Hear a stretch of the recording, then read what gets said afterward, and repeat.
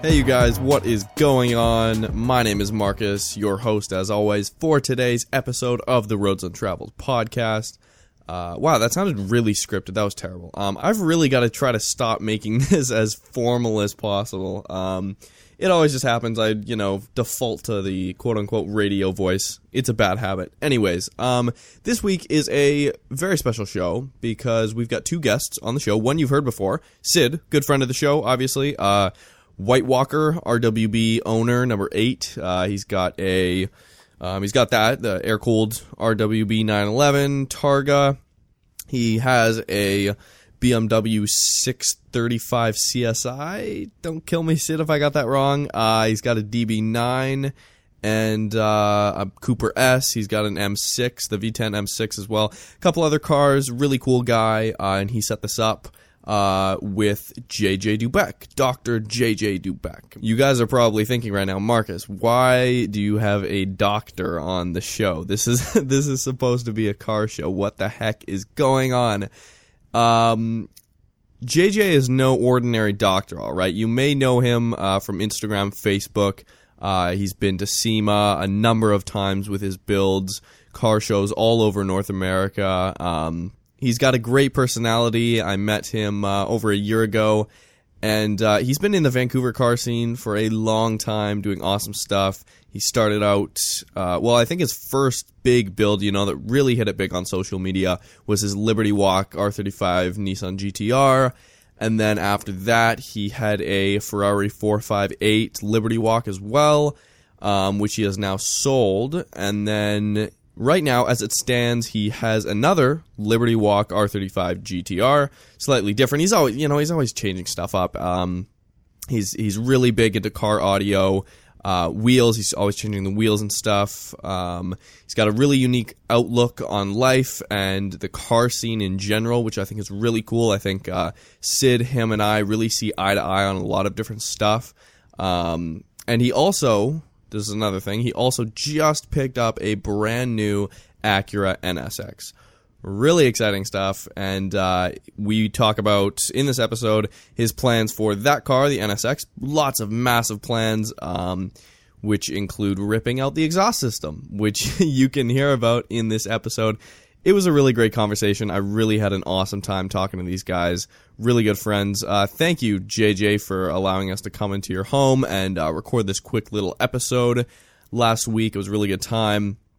Let me know what you guys think. Send in your comments and stuff to roadsandtraveledshow@gmail.com. And let me know what you think of the episode and the guests and who you would like to see on the show in the future. We've got a number of good shows coming up. I am back from LA. I was in LA last weekend shooting video for Roads Untraveled, our YouTube channel, as well as my second channel, where I just stick all my vlogs or whatever you want to call them, just all the behind the scenes stuff. We're at 1,300 subscribers on there, and we're just about at 110,000 subscribers on our main channel, which is super exciting. So please subscribe if you haven't already, and look out for all the videos I shot in California. Just quickly, I drove a 6.2-liter Ford Raptor, the first-generation Ford Raptor. I drove off-road in the canyons in California, and then I drove Shane Subros on YouTube, Shane from Subros. I drove his 500 wheel horsepower 2012 STI, and then I drove the Rennick Performance Cadillac ATS V with about the same amount of horsepower, about 500 at the wheels. All different locations, all different days. I had an awesome weekend of shooting, so look out for those videos. Probably about 8 videos in total, split between the two channels. And I had the awesome opportunity of being a guest on the Smoking Tire podcast. Matt Farah was kind enough to invite me into their studio. So me, Matt Farah, and Zach Clapman talked for, an hour and a half or so last Friday afternoon about cars, about, filming and all sorts of good stuff. He talked about the new Lexus LC that he drove in Hawaii, as well as he had a McLaren 570 GT press car that I got a ride in. We talk a little bit about that. So look out for that podcast. Obviously, if you're listening to this podcast, you probably already listened to the Smoking Tire. But anyways, that was a really exciting moment of my time in LA. Lots more stuff to come. Hopefully you guys enjoy this episode with Sid and JJ.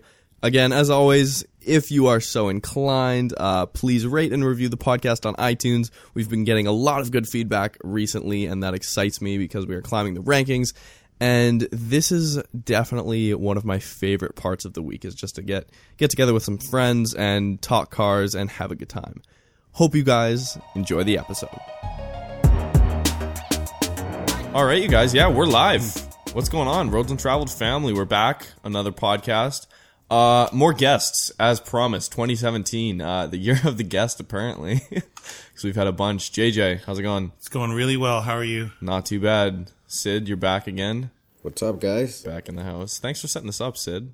No worries. Doczilla. Yeah, Doczilla in the house. You've probably seen multiple, like, his builds. I mean, what your builds have been at? Like SEMA. They're all over Facebook, Instagram. Yeah, they've gotten some good exposure over the years. You know, I think as I've done each build, the exposure and anticipation and people sort of spreading it around and sharing the photos has been really great. So Sure, yeah. One builds upon the other, sort of thing. Yeah. Yeah. And I guess now, like, I don't know how when did you start Filthy, even, like, as a brand? Geez. Like... Filthy started after SEMA 2014. Oh, okay. November 2014, when I brought the GTR for the very first time to Vegas, when I met Kato for the first time. Basically, once we got back to Vancouver, I sort of sat there and thought, you know what, now I should probably make this little car club and group of friends that I had sort of unified through this Filthy that we all sort of were, we all started talking about and thinking about and whatnot. So that's sort of when it started, but it never, with some ideas, you just sort of let it brew and stew for a while. And even though it may have the concept may have started then, we never really made decals until maybe like that summer of 2015 or, that sort of thing. So, yeah. So it's a very slow process of like, this sort of grassroots sort of, lifestyle that, we're sort of pushing. But nothing, I really have trouble sort of getting it to making, marketing it or anything like that. Sure, like, yeah. Like if I make shirts, I'll make like 30 shirts and give them to my buddies, like Right. It's been very sort of, like I don't have a business background, so I didn't envision it as being something that would just be sales only. I'm more interested in it being something that like people recognize, recognize, and we can sort of nod our heads at. And if you see someone, who rocks a Filthy banner or wears a Filthy cap, then you automatically give each other a little nod and just acknowledgement that you're part of the same vibe. Yeah. It's all about the love, guys. Yeah, it sure is. It sure is about the love. No, it's true. That's cool, and that's kind of like where I see like your builds and everything has kind of just it's so recognizable now. Like. You got Filthy, and then with all like the builds you're doing, obviously the GTR. Like I don't know what you would say your most quote unquote successful build in like the eyes of social media has been, but yeah, there are people out there who love the original GTR Liberty Walk a lot. They herald it as sort of the build that sort of put me on the map, so to speak. And that GTR, I mean, that was just a crisis car for a 40-year-old doctor who sort of wanted to have a little bit of a reward in life. Yeah. I always wanted to build a cool car, and I finally said now is the time. And once I was given that sort of green light, so to speak, to do that build, I felt that it was just a way that I could really express myself and go kind of all out, and I had a good vision. I had the money to do it, which is important too, because, if I didn't feel I had the money, I probably wouldn't have done it, because I'm kind of an all or none kind of guy when it comes to that sort of thing. I didn't really want to do a half-assed job of it. Yeah. So that's a build that a lot of people identify with and say that's your signature build, that's your first build. But really, each build that I've done since then has been a very good growth experience too. Mm-hmm. And when I followed that build up with my, my sophomore build, which is like the Ferrari. Yeah. I mean, people love that, and they really said, "Wow, that's your coup de grace. That's the big one. That was the one that really everyone loved." And then, having said that, I mean, I've got another one on the books now that I think will even blow that one out of the water. So, yeah. And then I'm even thinking of my fourth and fifth sort of, like these crazy builds that I think each one will sort of have its own personality, just like everyone in the scene who has their own cars, which is an extension of their personality. Yeah. Each one of these builds that I do, I think really has its own personality. Sure, yeah. So everyone will have their favorites, and everyone will say, "Oh, I love this one the most." And when people say that, I agree with them because they're like children. Like I have two children, and I love them equally. They're very different, in lots of ways, but you love them just the same, and you love them like an endless amount. Yeah. So I think that's the way I look at it. Is that these builds are like children, and not that I would sell my child as I sold a Ferrari, but I guess they're not. No, you were telling me earlier about how because your next build is the NSX, right? The new NSX. Yeah. And we were talking about it earlier, and you were telling me how you'd seen the original NSX as a kid or growing up, Sure did. And it kind of had an impact on you. Was that the same with the GTR originally? Or you know what? It's funny because high school was a time where I really had a chance to just dream a lot, and that was the first time when you can feel yourself getting your license in the next few years, and you're like getting excited about cars, and you learn more about cars because all the guys around you are talking about cars more, So you'll pick up your issues of Road and Track. We'll get our library time in the high school. I don't know if they have that nowadays, but we get our library time, and I'd go straight to the Road and Track magazines or Car and Driver or whatever you had, and flip to whatever Porsche or Ferrari they had as a cover, and I'd see these 930 Porsche roof conversions, and and I'd see the Koenig Specials Ferrari, like BB512 and all these like crazy Testarossa builds. Like these are modified supercars back in the 80s. Yeah, that's I mean, I wasn't around in the 80s, but that's like unheard of. Well, almost. It was unheard of. And it was actually, those cars back in the 80s were really frowned upon. Really? Oh, yeah. Look back at the history. Look back at the history of Willy Koenig. Mm-hmm. So he was a German who decided to hack up Italian cars, right? He hacked up a Testarossa. He hacked up a BB512. Yeah. If you look at those Koenig Specials Ferraris, oh my God. Like they were gorgeous Ferraris. Mm-hmm. But the culture at the time was one of like, this guy's an idiot. He's a fool. Right. You know, what's he doing to these works of art? The same thing that Uwe Gambala had to deal with, right? Oh, sure, yeah. For sure, right? And then now Nakai, a Japanese gentleman coming to hack up German cars, in the minds of these guys who say he's, a negative way, but he's the most positive soul you'll come across. Sure, yeah. And one of the purest guys in our modern times. I mean, a real artist who basically has his craft, masters his craft, and now some people have acknowledged him and found a following. And as the awareness builds, we know him more now, right?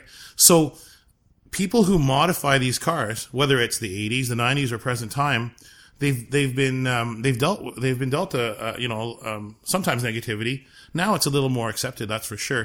But back in the 80s, it was shunned upon big time. But that's when I was dreaming about them, right? Sure. So I'd see them, and I knew back then that I liked these special cars more than the stock cars. Even at a young age, in high school, in grade 9, dreaming about cars, when the furthest thing in my mind was a car because I couldn't afford anything. I'd have to ask my mom for money. Yeah, that was it, I couldn't do anything, right? That's when things started for me wanting to have a modified car, was at a very young age. Yeah. These guys, these artists in my mind, they face a lot of challenges. And even today, like I'd have there'd be people out there who would criticize what I do, and say, why would you touch that car? Oh, hashtag ruined, hashtag, Oh yeah, you see it all, even in like Sid's videos that we did with White Walker. Yeah, I mean, the YouTube comments, I mean, like overwhelmingly people are like, oh, we love the builds. Like people are coming to see Nakai-san work. Yeah. But then you've got the vocal minority in the comments that are like, I don't see the big fuss about it. There's always the haters. Yeah. The haters, but maybe not so much even haters, but just people who don't get it, who don't understand it. Exactly. Yeah. Hate is brought mostly by lack of knowledge or lack of experience. Sure, yeah. When you hate something, it's probably because you fear it. And to be honest with you, I mean, it sounds like very deep for, car talk, but to be honest with you, that may be the root of it, because they don't get it. They don't understand it. They may not have been touched by it at some point in their life. You know, when I'm at a car show and a little kid comes up to me that I don't know, and he's there, usually, you know, father or mom just sort of looking about 2 feet away. Can I sit in your car? Yeah, for sure. Yeah, sure. Because that's a connection you make. That's a neural connection you make of something beautiful, something positive. And kids, they don't remember, you know, how much the $20 ticket cost to go to the auto show. Mm-hmm. But they do remember sitting in that cool car once, you know, touching the wheel, smiling, looking at their dad, you know, saying, hey, I'm driving. Yeah. You know, that's a good feeling. And you know what? That's how these things are born, you know. People who appreciate cars have been touched by something like that in their lives, something similar like that. That's how it starts. I don't know how it started with you, Marcus, or you, Sid, but I can tell you with me, I have very clear memories of positive things about cars in my life. And that's why I love them so much now, you know? Yeah. No, I think something like that, any positive experience, I think will really have a lasting impression. I mean, if it has to do with cars, and if you have, like, if that has to do with your friends or some connection that you wouldn't have otherwise made, I mean, with anything, really. Yeah, with anything, yeah. It's just, it happens to be that we have a passion for cars because maybe that's what touched us. I mean, people have other enjoyable things in life that they do. Mm-hmm. And I've learned through cars to respect people for what they like to do. Mm-hmm. And I have guys who all they want to do is travel. They say, why the fuck do you even own a car? Sure, yeah. I just want to travel the world. Well, you know, I've traveled the world somewhat too, and I can get it. I understand why that's important. I understand why that's good. But that's your thing. Am I going to beat you down for it? Hell no. I'm going to praise you. Yeah. Good for you for finding the thing that you love. And if you find the thing that you love, I say just max it out to the best you can so that you're positive and you can be humble and kind to others, you know? That's really what it is. Modifying cars and freedom of expression, right? Freedom of expression. Yeah, big time. You know, RWB, that's one of the groups that I have come in recent years to sort of understand a bit more. Because I didn't understand RWB right away. Mm-hmm. I love Porsche. I've loved Porsche for many years. I love the old 911s. Classic style. Mm-hmm. I love modification.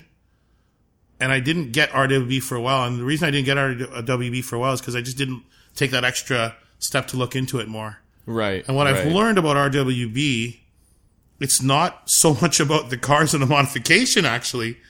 It's just one big happy ass family, man. It's like, awesome. It's awesome. Yeah. And I couldn't understand it at first until I met some of these characters and got to see why they're so happy and passionate about cars. And all you need to do is spend 1 hour or less, and either you'll get it. I mean, either you'll know right away, or maybe you're the type of person who just doesn't care about it and it won't touch you. Yeah. But if you do take that time, that honest time to look into it and see, you know, it's not about cutting up a Porsche. It's not about, you know, these sort of things that, you know, the haters or the naysayers will say. Yeah. It really is all about one love, one family. And you know what? And that's why I get it now. Sure, I completely get it now. And I'm just as excited about my RWB build as any of the mods, or maybe even all of my cars put together. Mm-hmm. Because I've met a family of people that are exceptional. In a world full of negativity, we found this slice of, you know, positive outlook group that just humbles me. It really does. Yeah. And as far as I can tell, like, in the modification scene, like you were saying, you know, with Gambala and stuff, people modifying cars and stuff, I mean, who else at this time, or any other time for that matter, is, you know, traveling around the world, going to different countries and doing, like, unique builds like this with such a following now? And like you were saying, like, Sid reached out to me originally, and we met because of his build, and then I go down to the build, and, like, it's insane. It's awesome. Yeah. I mean, this is the best weekend ever, right? Right. And then it just continues from there, and honestly, I think it's unprecedented what he's doing. But you remember these moments for the rest of your life. You know, the even more unique about Nakai-san going to, you know, around the world and touching all these countries and people and everyone with these builds is he's just a one man legend. I mean, like, honestly, like, he has his hand on every single car that's been made. There's nothing like that out there. You're right. Mm-hmm. And that to me is just, it's unheard of. It's completely unheard of. And I don't know how that could be replicated, to be honest with you. Like, sure, yeah. Like, I don't know too many people who would do that. Mm-hmm. So that alone adds to the mystique and the wonderment of the whole thing. I don't, like, I'm sure there are other artisans out there, but this level of commitment, this level of, like, his year is booked. Like, I think from what I understand, like, or maybe 2 years. I don't even know. Like, right. I guarantee you he has enough of an itinerary that he has several months or a year in advance of his planning, I think. Yeah. So, I mean, that shows that, I think it's safe to say that his demand has outlived his supply. Yeah, and these Porsches, these air-cooled Porsches, I mean, they're getting even more and more rare, and the prices are going higher and higher. It's bananas. And it's nuts. The market's still crazy. A 95 C2 Carrera would cost more than a 2004 996 Turbo because it's water cooled. So now we live in a world where a turbo costs less than a base model cabriolet. Hey, that's good. If you want to go runway racing and you want to pick up a 996 Turbo for cheap, that's the car to do it. Like, yeah, that's actually true. Get in now, right? Yeah. But I think that's so true. But to illustrate the point of the rarity of those older ones, I mean, that's such a value to have the turbo. Mm-hmm. But to illustrate the point that even a stock C2 cab or non-cab approaching the price of a turbo, which, that's mind-boggling. Beyond. It's mind-boggling. Yeah. And even some people that we hang out with that aren't, like, they're into cars, but they're not into the... like looking after, stock examples, low mileage, like the collector market, I guess you could say, right? Yeah. And they'll see, like, a brand new GT3 RS next to, whatever the equivalent air cooled is worth, like, whatever $300,000, $400,000, and they will not see the difference. They'll be like, why is that old one, like, and then you'll have to try to explain them, there were only this many made, it has this, maybe it doesn't have power steering yet, or something like that it's like, well, they don't make them like that anymore. That's essentially what it comes down to. That's eclectic about it. And people love the purity of the old, the old style. Such a different experience. Yeah, you have to work a turbo. You have to, roll the gears and push that clutch, and you have to. It's a very input sort of hungry, vehicle that gives you that feedback as well. Whatever you put into it, eggs you on. Yeah, exactly. So so there is a purist drive to it, and then there's the anti-purist modification sort of that happens with these RWBs. So I love the duality of that car. Mm-hmm. You go for the purity of it, but you're also going for the modification. Mm-hmm. So it's just kind of cool. Yeah. It's like, it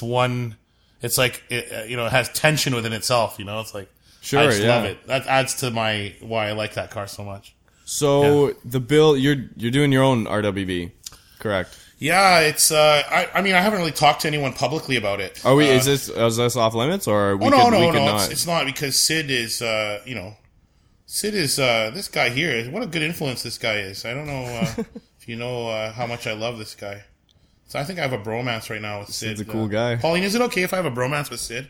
Oh, that's his girlfriend. That's Sid's girlfriend, by the way.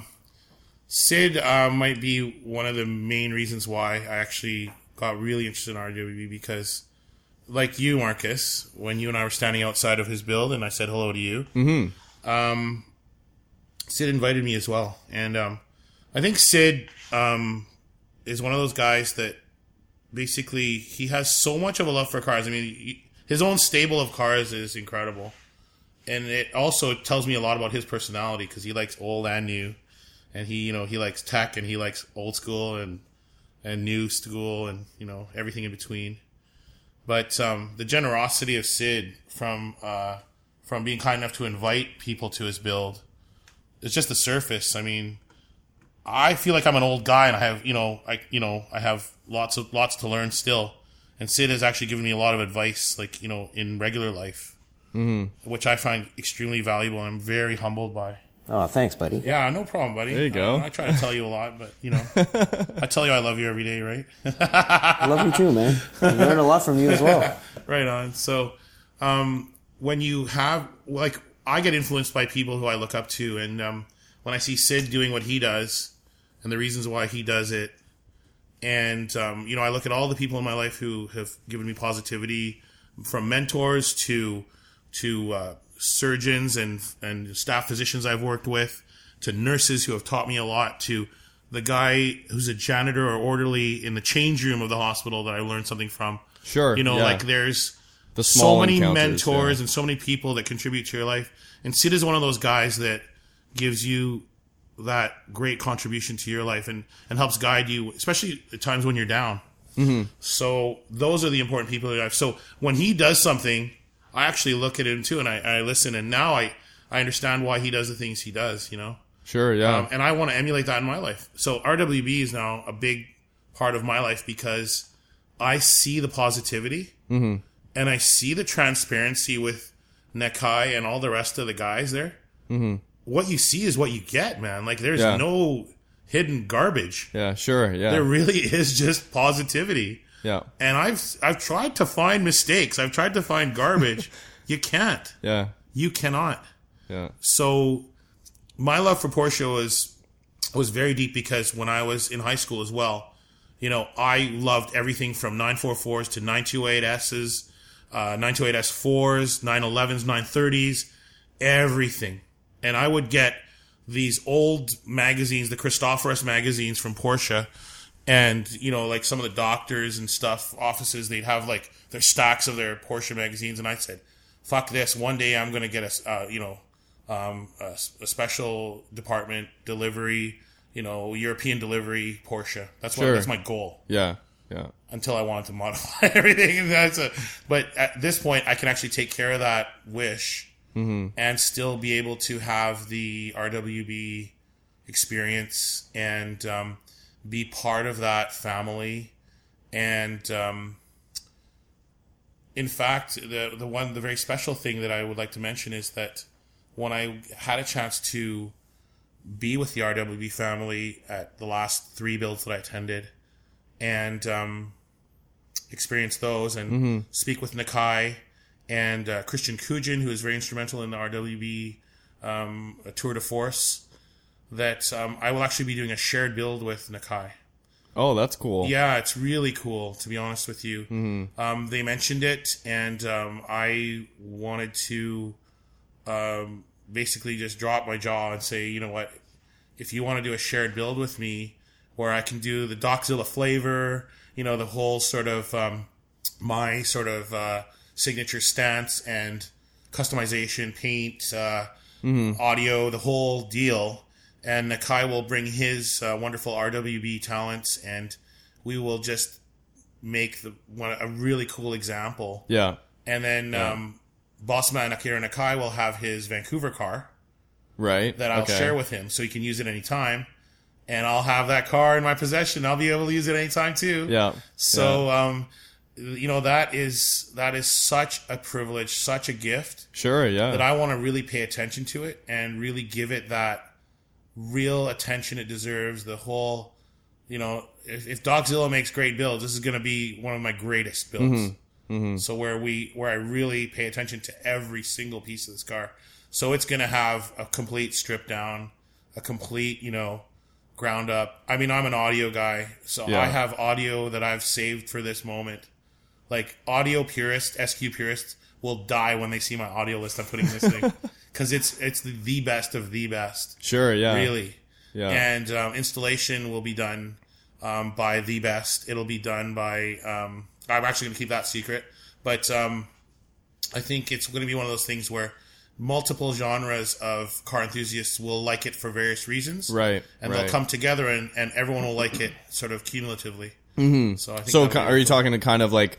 like the show car guys and like the track guys. Yeah, you and bet. Like you bet. The all kind of well, Nakai-san is he's race born, idlers. Yeah. So these cars are beautiful, but they have to be functional. they have to be functional and to a high degree. Yeah, that's what Sid was kind of saying that last time. It's like, Nakai actually, like, a lot of people don't realize, and even I didn't, right, until you're there or until you watch some of these, like, more in-depth videos, and, like, no, he's going to sit there and he's going to use his eyes, or he's going to use whatever resources he has to, you know, get it to where he's, like, you know, satisfied with it. And, like, I just saw, I know I mentioned this on the last podcast we did, Sid, but I saw, like, an article pop up. I think it was, like, Jalopnik or Road and Track or one of the two. And it was basically like, oh, did you know that Nakai actually races his cars? And this was, like, an article that was, you know, like, going around. Like, people didn't know, right? 100%, man. Which is another one of those things. Rough World actually started as a drift team back in the 80s, where Nakai-san would actually drift AE86s and Levines. Really? And it eventually changed into Rawell B. Griff after he started changing his cars to German cars. So, hence Porsches. And now he does not own a single Japanese car. He only owns Porsches. That's why it's called Rawell B. Griff in German. Right. And Sid, you are the one who told me that Nakai, when he holds his Idlers event in Japan, that he will have like 7-8 of his cars available to RWB owners and future RWB owners to actually drive and experience. Wow. So get that. Yeah, every year in July. Including his very own, you know, like Hallmark, you know, cars. So this is the kind of vibe he's giving out. Like, I think that says a lot about the individual. And it says a lot about the family as well. So, yeah, definitely it's one of those things that's born on the track. And even though they are heralded as show cars, museum cars, showpiece cars, really it's born on the track. Yeah. And they have to be track worthy. He test drives every car after he builds them. Yeah. To his satisfaction. He slides every car. Yeah, he Super slides. Cool. Yeah, exactly.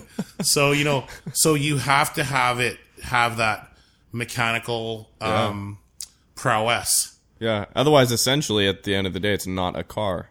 You bet. Yeah, it's not a puff piece. Yeah. They're making these cars for function, but it happens to be that now the look is considered boutique. Right? Sure. Yeah.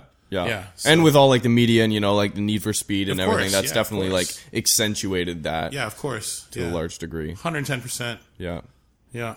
Which is why, sorry, go ahead, Sid. I was going to say the grip levels on the car are completely different from stock after it's been modified. Because since the front track has been widened so much, every time you just twitch the wheel, you're basically in the separate lane. Yeah.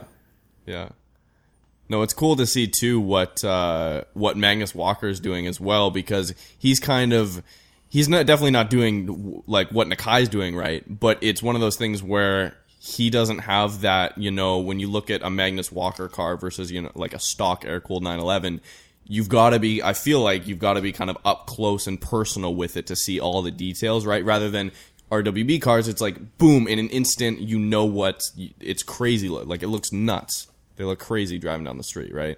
Immediately. They're recognizable. Yeah. Versus some of those other kind of like minor cars.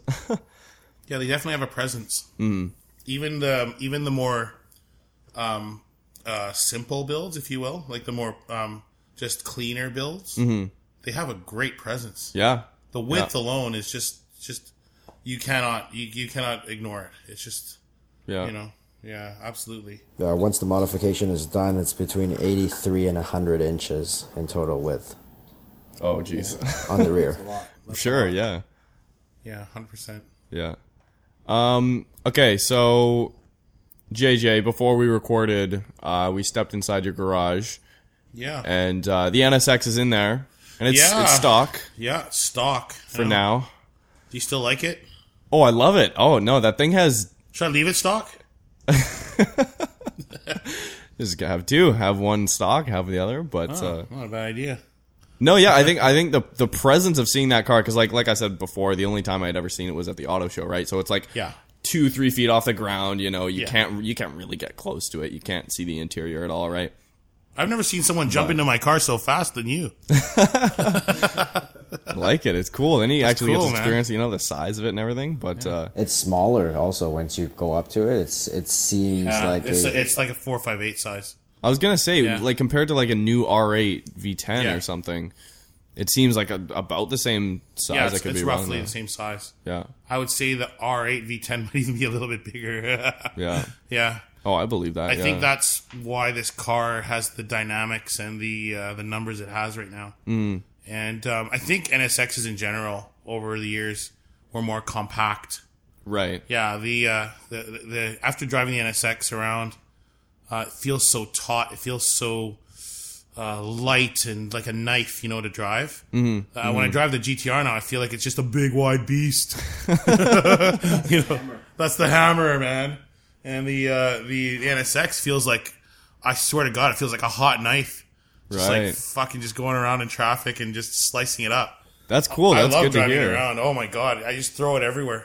Is there in steering, is there a big noticeable difference just in like the ratio, like how twitchy it is? Well, it's funny because when I had the GTR stock and I did the wide body conversion, I noticed that the steering response really improved. Oh, really? Yeah, so that and it was very how should I say it? It was like what Sid was alluding to earlier. One little turn of the wheel, you're already into the lane. Yeah, I find that with the wide body Liberty Walk GTR, that was exactly what it was. I felt like as soon as I initiate the turn, that your car's halfway into the lane. As soon as you say I'm turning, you're already in the lane. Right. So it's very responsive and it's very quick to sidestep. The Acura so far in its stock form is more just go-kart. It's just very point and shoot. Mm-hmm. I mean, the GTR is like that too. Mm-hmm. It's just the GTR has a lot of clicks and whistles and rattles and, it's just like an angry little beast. Yeah. But the NSX is just like a silent little ninja, Is it pretty muted, like in terms of the actual engine right now, noise? it's embarrassing. It's embarrassing. I was rolling with my buddies the other day, part of the Filthy crew. That's funny. And, a couple of guys there, one who is buddy of mine, Kyle, who runs a pipe delete on his G37S. And his car sounds mean. Mm-hmm. And that NSX sounded like nothing. Like, it's just like, I was like, oh my God, I've never had a car that didn't have an exhaust. Sure, yeah. So it's terrible. It's embarrassing. Can't wait to tear that thing out and send it to Taiwan. Like, seriously, man. Like, that exhaust is going to be in a box to Taiwan, like, next week. I swear to God. That's funny. Gets you to appreciate, though, like, having a stock exhaust, having to drive around, with the muted sound. Yeah. Going out looking for noise rather than, like, after having some sort of cat delete or whatever, or just open it up a little bit. Then I just feel it's not breathing yet. Sure, yeah. I really feel it's not breathing yet. And, I'm gonna put on a new exhaust onto it. I'm just worried it's gonna throw a code at me. So we'll see what happens. Sure, I might have to figure out some tune for that, because right now it's at its larval stage of ownership, so there's not a lot that's been done with it so far in terms of like tuning and aftermarket sort of stuff. But I mean, that's what I'm here for. I'm gonna help innovate, Mm-hmm. So we're gonna take that exhaust out probably next week when I start installing the airbags and the new struts and air system, which we're going to do a one-off custom, Nova struts from Serial 9. Mm-hmm. We're going to do a custom Serial 9 kit for the NSX. Yeah. And develop our own, everything basically from the ground up. So you said exhaust in like a couple weeks, or like all this kind of starting? I'm going to take the exhaust off, and then we're going to send it to Asia, right? Where they will scan and check all the hang points and basically develop a new exhaust for NSX. Wow! I'm not going to say which company. Sure, I'm not at liberty, but we'll develop a new exhaust, and then they'll send it back. They'll send me back the original, and they'll send me their new exhaust back as well. Wow! And we'll make sure that it can actually have a decent throaty, maybe screaming sound to it. I don't know. They'll look some justice. I have lots of faith in this company that they will not do me wrong, because they know exactly what I want, and they know that sound is so important. Yeah.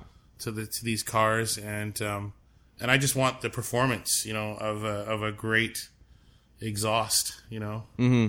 I think that's one of the things that those are one of the feedback sensory things we look for when we drive cars. Mm-hmm. Mm-hmm. The feel of the wheel, the feel of the suspension, and the sound. Yeah. And I'm an audio guy. Big three things, yeah. Which means I love audio, but I listen to my audio mostly parked. Yeah, sure, yeah. Whereas in traffic or something. Yeah, if the traffic's really bad and it's not moving much, then I crank the tunes. Yeah. But most of the time, my radio's off. You notice that, right, Sid? Most of the time, my radio's off. Yep, sound's the most important. I spend so much money on audio, and I keep it shut off most of the time. It's the funniest thing ever. Yeah. So NSX Liberty Walk as well. It's going wide. What an honor that is, by the way. That's super cool. Yeah. That's awesome. Kato Wataru, Liberty Walk owner, creator, purveyor, decides during SEMA 2016, just last SEMA, yeah, comes up to me, JJ, I love your promotion. I love your builds. I give you first NSX Liberty Walk. When is your car getting here? I said, coming soon, Kato, coming soon. Now I have it. So the kit is on its way. I mean, it's getting made first. And then, sure, yeah. But I'll be having the first one outside of Japan. So that's exciting. Yeah, I think it's great for Vancouver, actually. I think it's neat for Vancouver because we have a wonderful car scene here. People have said negative things about it in the past, but we try not to listen to that. We try to continue and keep pushing forward to grow the scene. Yeah. And I think it's really neat that out of all the distributors and all the people in the world that carry Liberty Walk and build Liberty Walks, that Kato was kind enough to say, hey, JJ, you've done these 2 builds. We trust you enough with this amazing build. Here you go, my friend. Sure, You're yeah. number 1. Yeah. And then people will be looking online to see that build done. And they're going to be looking to Vancouver, Canada. Yeah.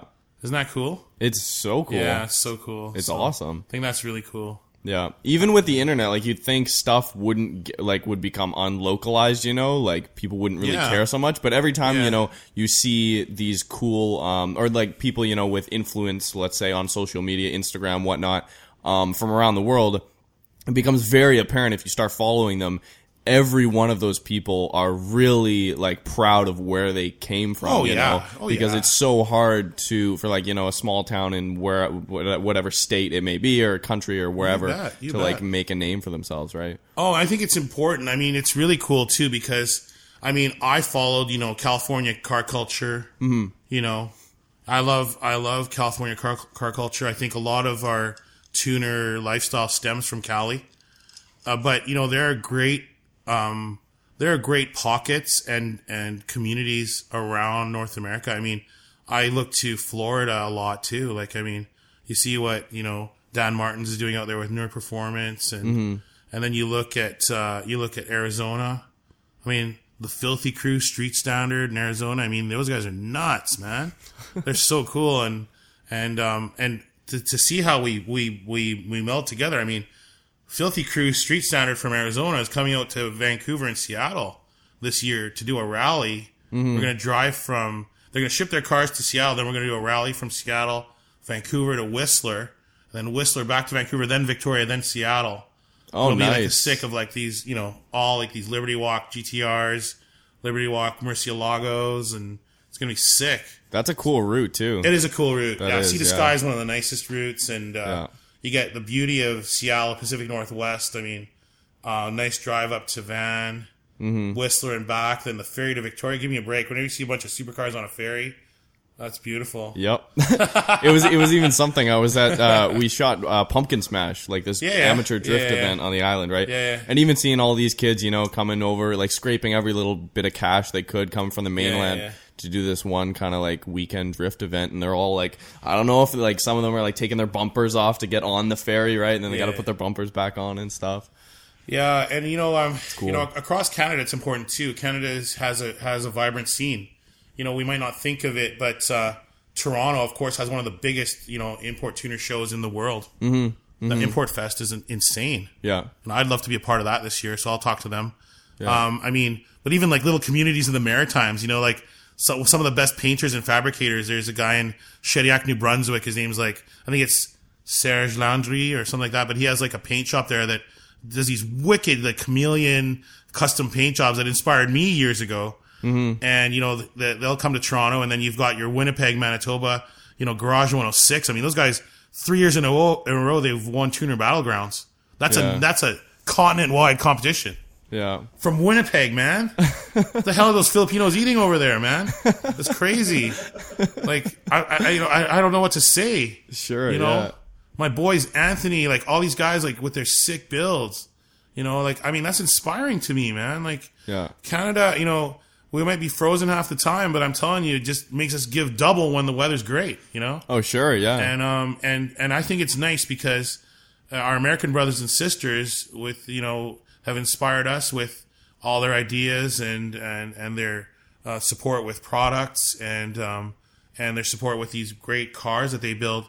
But I love that Canada's on the map a bit, you know? Like, I'm such a proud Canadian, and to see us do this, and to see RWB builds now, 10, RWB builds, plus, like, a few more coming soon, you know? Like, it's beautiful, bro. Like, it just makes me so proud and happy. It's and good. We're living at a good time here. If you love cars, if you're a young guy, you love cars, young or old, I mean, you know, like, if you love cars, I mean, it's a great time to be alive in this city, man. It's like, there's a lot of cool shit going on.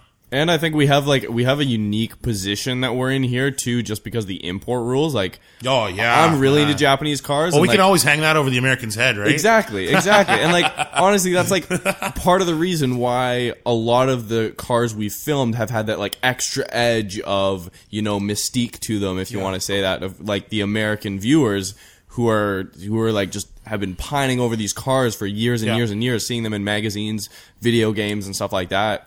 Everything you can't get. And it kind of comes along back to like the NSX too, which is like when you see that when it comes out like the original one, and then what do you know? I think it's going to become even harder to get imports in the States now, right? There might. Well, it depends. I don't know. I don't know what's going to happen there. Speaking of that, I mean, at SEMA last year, our friend Craig from CNS Performance with his beautiful S15. Oh, holy! It stole the show at SEMA, man. What the heck?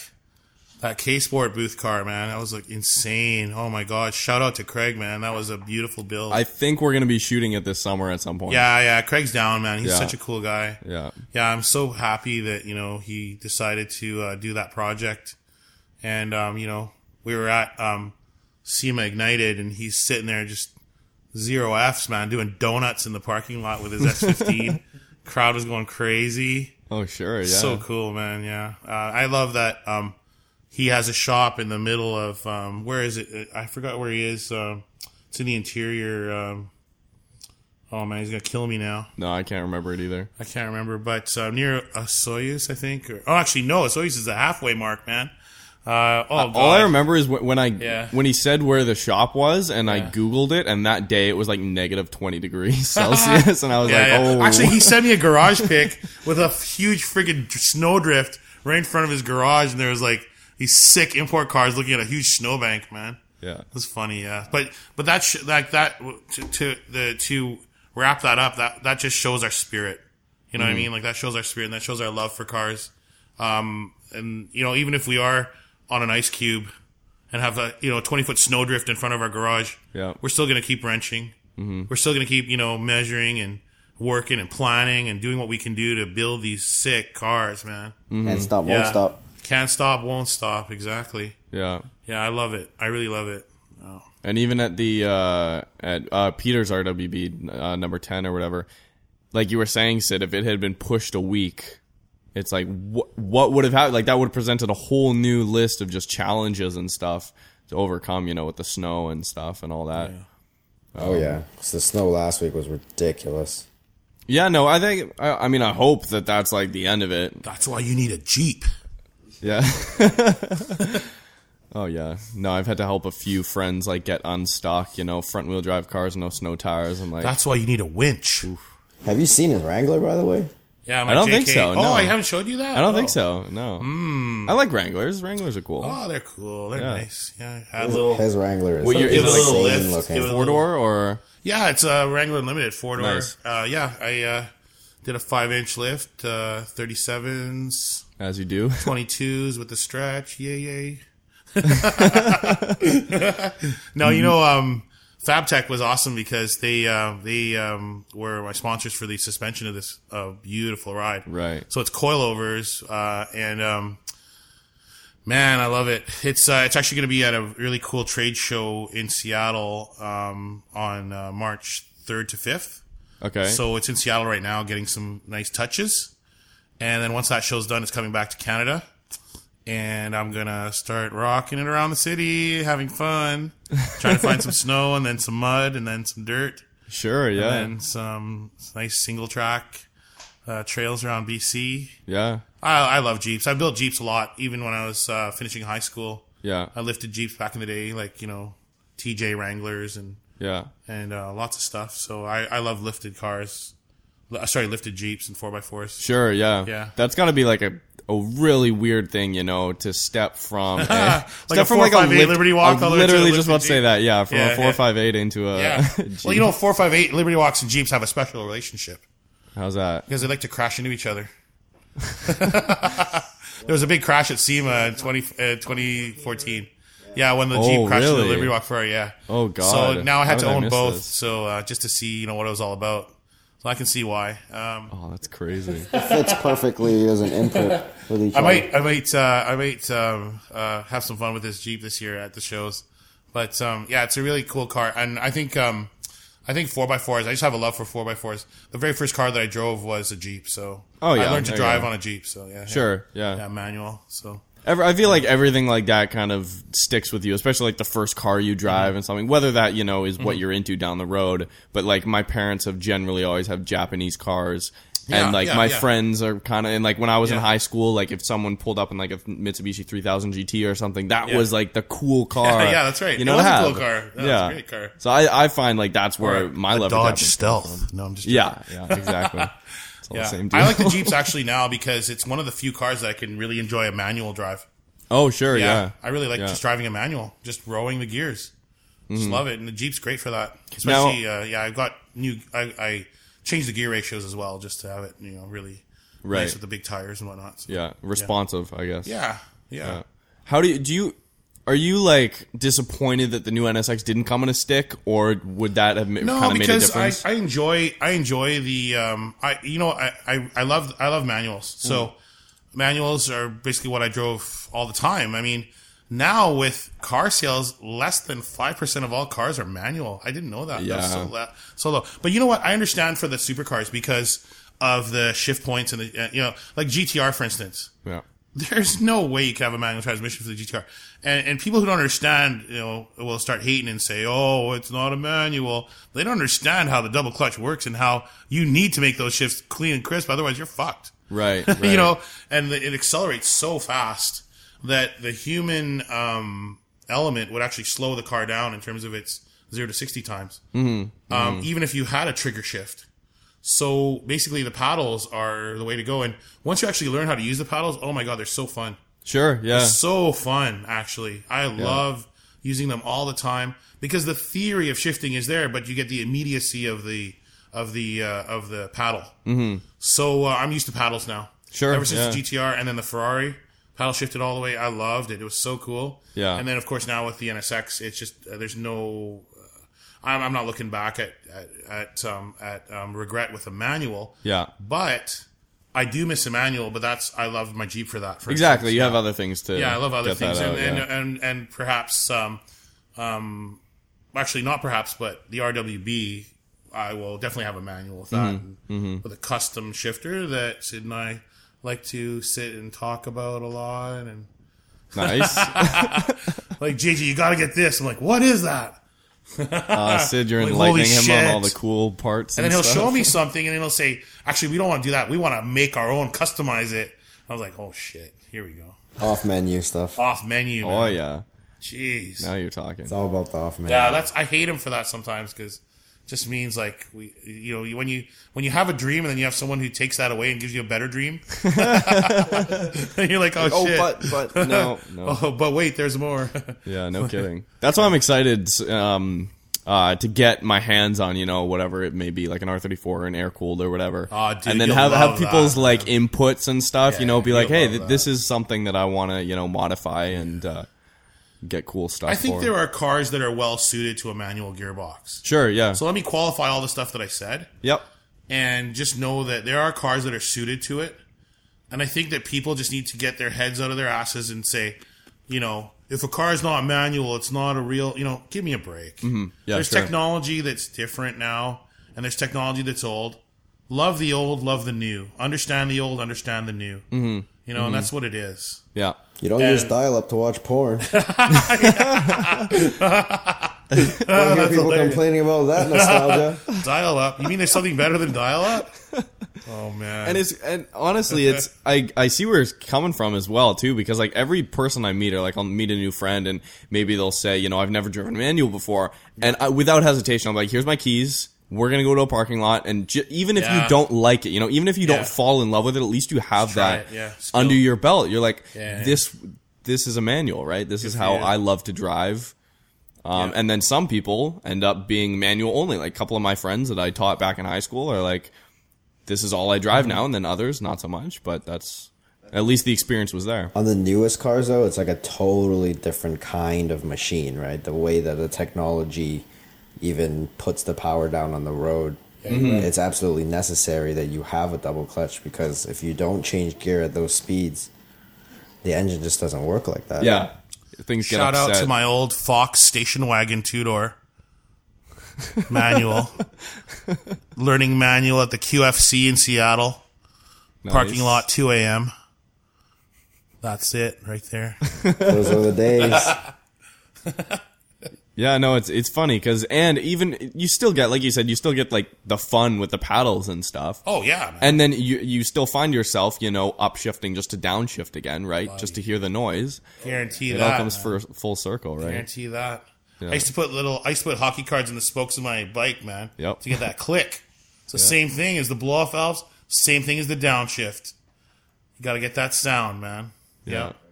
I'm still a little boy at heart. You gotta hear that engine wail, man. That's right. And then it's cool because then you hear with your own personal cars, and you hear the exhaust, and after a while, a certain amount of driving, you'll be able to pick up on like exactly where it pops and cracks, or like all the little things that other people don't notice that they won't necessarily get, and it's like you start to know the car. It's cool. You do. Yeah, you can pretty much drive based on sound at that point. Yeah, I don't even look at the rev counter. My first truck didn't have a I tach. don't look at the rev counter either. Yeah. Yeah. I mean, I do when I'm at the drag strip, but that'll blow up my engine. But yeah. Do you guys have any other any cool plans for like any road trips or anything that you guys are doing this summer? We're thinking about doing an RWB tour. Down one time down towards like Oregon, maybe even to San Francisco. Meet up with Mark at Illust. Shout out Mark Arsenal. Whoa, at the paddock. Yeah, the paddock. What? Or another drive that we thought about doing was down to Okanagan. Yeah. Yeah, with like 6 or 7 RWBs. Tour the. I hear they have wine in the Okanagan. Yeah. tour the wineries, tour the resorts, chill out on the lake. Just kind of like gather, like if you were to go down to like, you know, Oregon and San Francisco, kind of like gather them on the way, or would you guys have like a meeting spot at the beginning? I would probably start in like Seattle. Sure, yeah. I bet you could pick up a few stragglers along the way, though. Yeah. Oh yeah, we'll definitely kidnap Marcus in some film gear. Yeah, man. All right, I'm down. Yeah, man. Yeah. That sounds like a lot of fun. Oh yeah, and you're definitely invited. What if I could only bring like an NSX or a GTR? Am I still invited? 100%, man. Dang. Shout out MCSD crew. What the heck? Yeah, is there like a tension or a rivalry like Liberty Walk and RWB? No, like... I don't think so. The way Nakai and Kato interviewed last year at SEMA, you could see the friendship, man. Sure, yeah. You could see that cool friendship that they have. So I think it's really neat. There's no tension. Yeah. It's a different vibe completely. Yeah, they're both wide bodies, but it's a different vibe, but it's both of them have a very positive global sort of outlook. Yeah, yeah, yeah. Which honestly, I think is kind of prevailing more and more. You know, if you have a brand that doesn't necessarily stand for anything, maybe it's just kind of like in a gray area, and like you're doing what you're doing, you might be doing a great job, but if there's not that, you know, kind of like family aspect, or like you don't, when somebody meets you or your work and they don't feel like invited, that can kind of throw the whole like brand off. I feel Hey, we're all just here to have fun. That's the bottom line, man. I think too that there are certain types of people who will engage fans in different ways.